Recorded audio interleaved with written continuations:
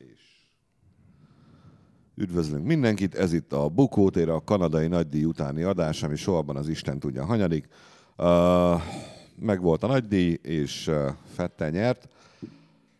Koroknai Gerivel és Jó Gabival voltunk itt, és tartottuk meg ezt a Bukóteret. Köszönjük a megtisztelő figyelmet, sziasztok! Hello! Körülbelül egyébként te komolyan bazd meg. Ennek a Bukótérnek ennyinek kellene lennie szerintem egy másodperccel sem többnek. Ennyi is lenne, hogyha nem lett volna a modell kislány. Hát de meg az első kör? De az első kör az olyan, hogy... Jó, de igazából én annyit terveztem a műsorra, így az utolsó előtti körig, hogy Monaco nem volt unalmas. Köszönjük szépen. Sziasztok. De ez tényleg elképesztő. Ugyanolyan volt, mint Monaco. A Monacóban az utolsó, 5 körrel a vége előtt volt egy csattanás, most az elsőben volt egy csattanás. Itt utána nem történt semmi, ott előtte nem történt semmi. És aztán úgy ment a verseny. De olyan volt, azért lett utána valami. Igen. Hát itt igen, annyi lett Monacóban, hogy ott legalább közelebb voltak egymáshoz. Ja. Tehát, hogy így egy képre tudtál rakni 3 autót. Itt nagyon szépen így lemaradtak egymástól ilyen 5-8 másodpercekre. A végén persze úgy odaértek, de hát amikor 1 másodpercen belülre érsz, akkor onnan jön a totális csőd a mai Forma 1-ben. Ja. Addig el lehet jutni, és utána már amikor ott vagy, jaj, de jó, most már lehet nyitni a szárnyat, ugye mindenki így kívülről nézi, hogy akkor most már biztos megfogjuk, de akkor jön el a pillanat, amikor 1 másodpercnél közelebb nem lehet jutni. De nem biztos van valami oka. Hát az persze, az autók, persze, aero. Hát... A fizika, mi a geci? Igen. Sejtettem, mindig van valami, amire lehet hivatkozni. Kampós fűszál, lejtett a pálya, hülye bíró, a designer kurva anyja. Ja, kurva unalmas volt. Tehát, hogyha a Liberty Media ezt vette meg, szerintem így utólag, bár biztos ezt megnézték, hogy azért ez ilyen szokott lenni, de lehet, hogy én nem tartom teljesen kizártnak, hogy valamelyik kitalált, hogy az meg erről semmit nem fognak holnap írni a lapok. Mondjuk meg annak a jánynak, hogy lengessen most. Adjátok a kezébe. Úgy se kérdez vissza, mert nem ért ászlót hozzá, hanem ő meglengeti. Ő mondta is utána Twitterre kiírta, hogy miért, szerintetek én basztam el? Miért? Odaadtak egy zászlót, aztán lengessek. Lengettem. De tényleg, de most neki nem kell számolni, hogy hány kör van. Persze, hát most a valóságtól elég elrugaszkodott lenne, hogy egy ilyen partizán akcióra gondolni, hogy ő meglátta ott az zászlót, és akkor a szolgálati kokaintól, hogy gyorsan akkor meglengetem. Ki tudja, lesz-e még rá alkalmam. Tehát ilyen biztos nem volt. Hát, ha elvezik a maradék másfél körben tőle. Igen. Neki odaadták. Igen, beszélhetnénk a rútszerű valamik is. Na mindegy.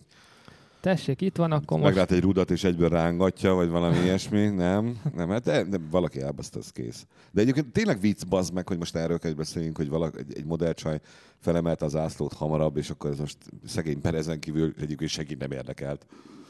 Nem, mert Perez vesztett pontot, igaz? Vagy helyet? Pontot nem, szerintem egy helyet vesztett. De 14. lett most. 13 helyet? Oké. Okay. Annyira nem sajnálom Perez se. Jó. Gergő, neked mi tetszett a futamban? Azt mondd meg nekem. Az ég egyet a világon semmi, és akkor a legőszintébb választottam. Nem, mi tetszett volna ebben a futamban? És én nagyon szép parkban van. Igen, ezt akartam mondani. A drónfelvételek, vagy helikopteresek fentről. Fú, de kurva jól néz ki ez a hely. Ilyen lehetne a Margit-sziget, hogyha mi lennénk Kanada. Ja, igen, meg ha nem mindegy. Ennyi igazából. Meg most már biztos, hogy Hartley-t idén kivágják a Toro Rosszóból. Tehát, hogy eddig még pedig szegény most nem szúrt. Ez most tényleg nem az ő sara volt? Mondjuk szerintem akkor is összeütköznek, hogyha erősen 50-50 volt, csak amikor már tudod, már ezek a léc, akkor már 50-50 is. Te oldaladra 50-50.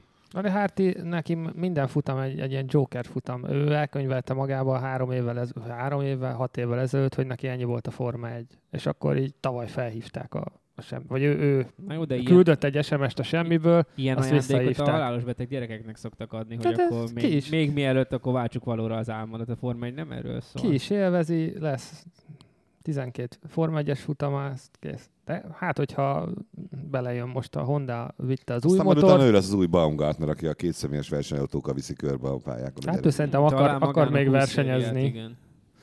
Jó, csak vicc volt. Baumgartnernek akartam beszólni. Nekem is ez jutott az eszembe, amit te itt pedzegettél, hogy úgy srácok, ez annyira unalmas, valamit kéne csinálni. Valamit kéne. Ez abszolút konteó, de most hát vagy ott ugye volt... Én ezt csinálnám. Tehát én lennék a Liberty Media, egyrészt nagyon sokat sírtam volna, hogy bazd meg valami történjen már komolyan, mindegy, bármi, mindegy mi. Egy mormota harapja át Fettel torkát, mindegy. Csak valami legyen már, bazd meg, mert ez egyszerűen ilyen hipnotikusan álomba ringatja. Nem hiszem, hogy a közönségből bazd meg ott voltak ébren maradt. De a köröket is szerintem emiatt számolták el. Hát, tehát, hogy annyira nem... Senkinek fogalma nem volt, hogy ugye ilyenkor csökken az odafigyelés, a koncentráció, és jó, 68, 69, jó, adjátok. De valami megoldásnak kell lennie erre.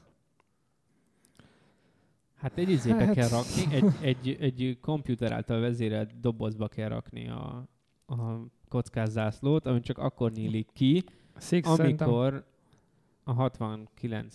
Tehát, hogy az N-1. kört megkezdte az élen haladó pilóta, és addig akkor nem is tudsz hozzányúlni sem, mert egy 10 centi vastag plexi dobozban van. Nem rossz, én a Forma 1 nagyobb képre válságára gondoltam. Jaj, de arról unalmas beszélni, arról mindenki dumál folyamatosan. Jövőre megoldják, ugyanolyan szar lesz. Kurva ötleteink voltak az elmúlt 2 évben, bazd meg. Csak a váltott autó, de még csak ennyit se kéne a futórajt, az, hogy de tényleg konkrétan indítsák el az autókat, gurítsák el, utána kell szaladni, úgy ugrálj be.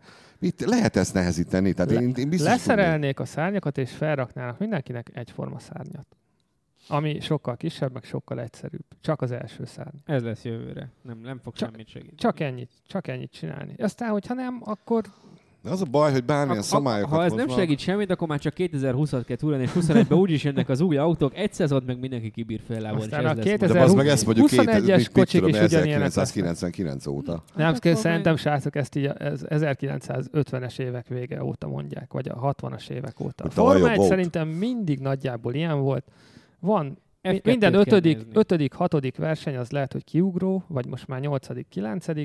Közte meg azt így túl kell élni. Tehát, hogy akkor van ilyen show, mint most volt a kis csaj, valamit azért kitalálnak. Monakóban lehetett arról beszélni, hogy lelocsolták pezsgővel a hercegeket. Még picit lehet mindenről beszélni, aztán egy olyan 4 évente meg van egy verseny is.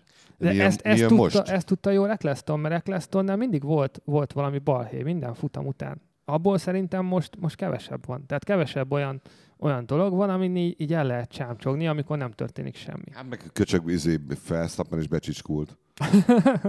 Pedig megint szegény, nincs rajta sapka, nincs rajta sapka. Ott volt a lehetőség, rajta simán összetörhetett volna valaki. De mennyire figyelt? És odafigyelt nagyon. Mennyire figyelt Bottasra, hogy meglegyen az a 10 cm véletlenül se érjek hozzá. Volt ott egy utolsó telefon, rádióbeszélgetés.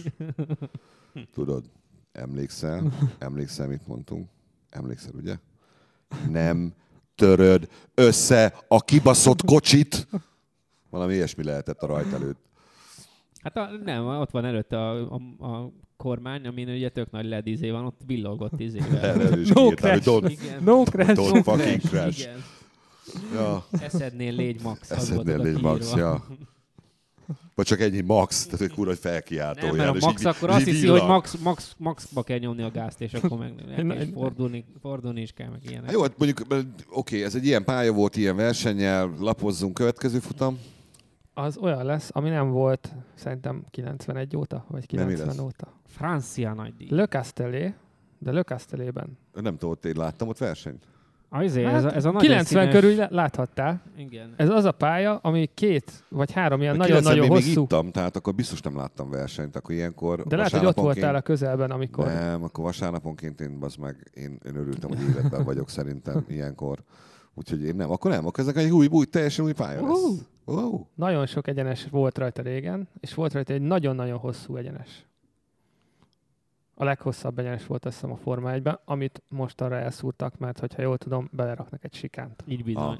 Okay. De van egy marha gyors kanyar benne. Ott lehet trükközni.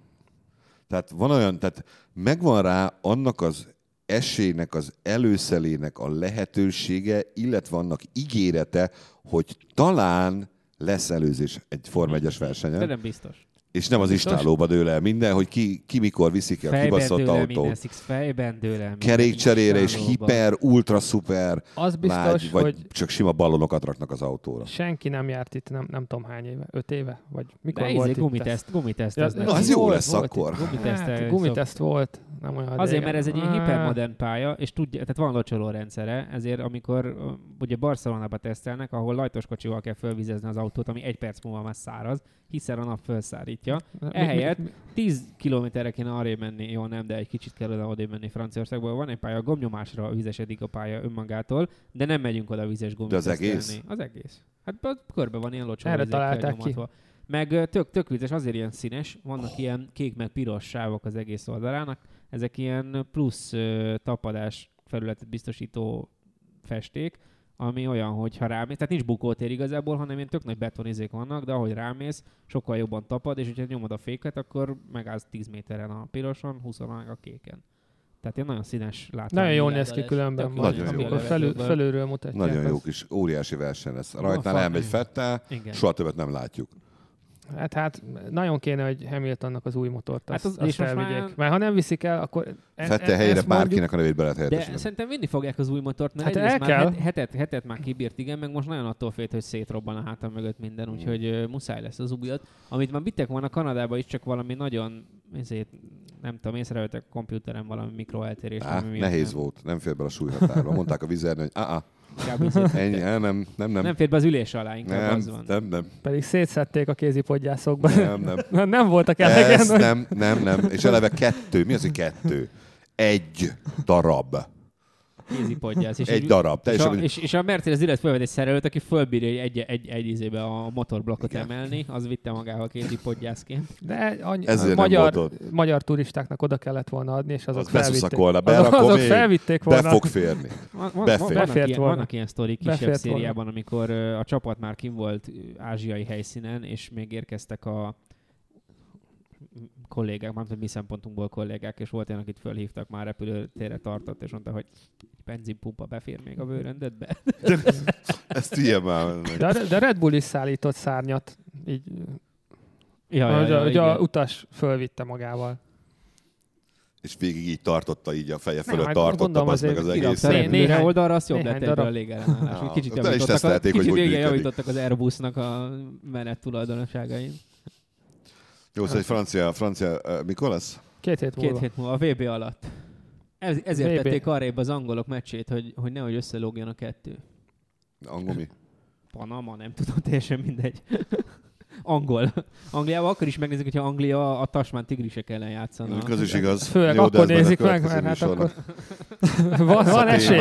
Témája, hogy nem? De majd lesz ez is. Az a Gól-Kasztély lesz. De a Forma szerintem... De a Forma 1 nem, tehát hogy ők nagyon jól leszervezték, mert most 3 egymás utáni hétvégén jön majd verseny. 2 hét múlva jön a francia, 3 hét múlva mit tudom én, osztrák. Utána meg az angol. 1 hétre rá.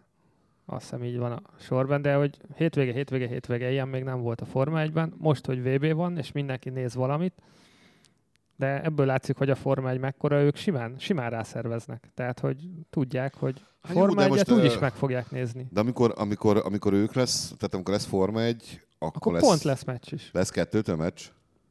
Hát úgy van, hogy belelóg.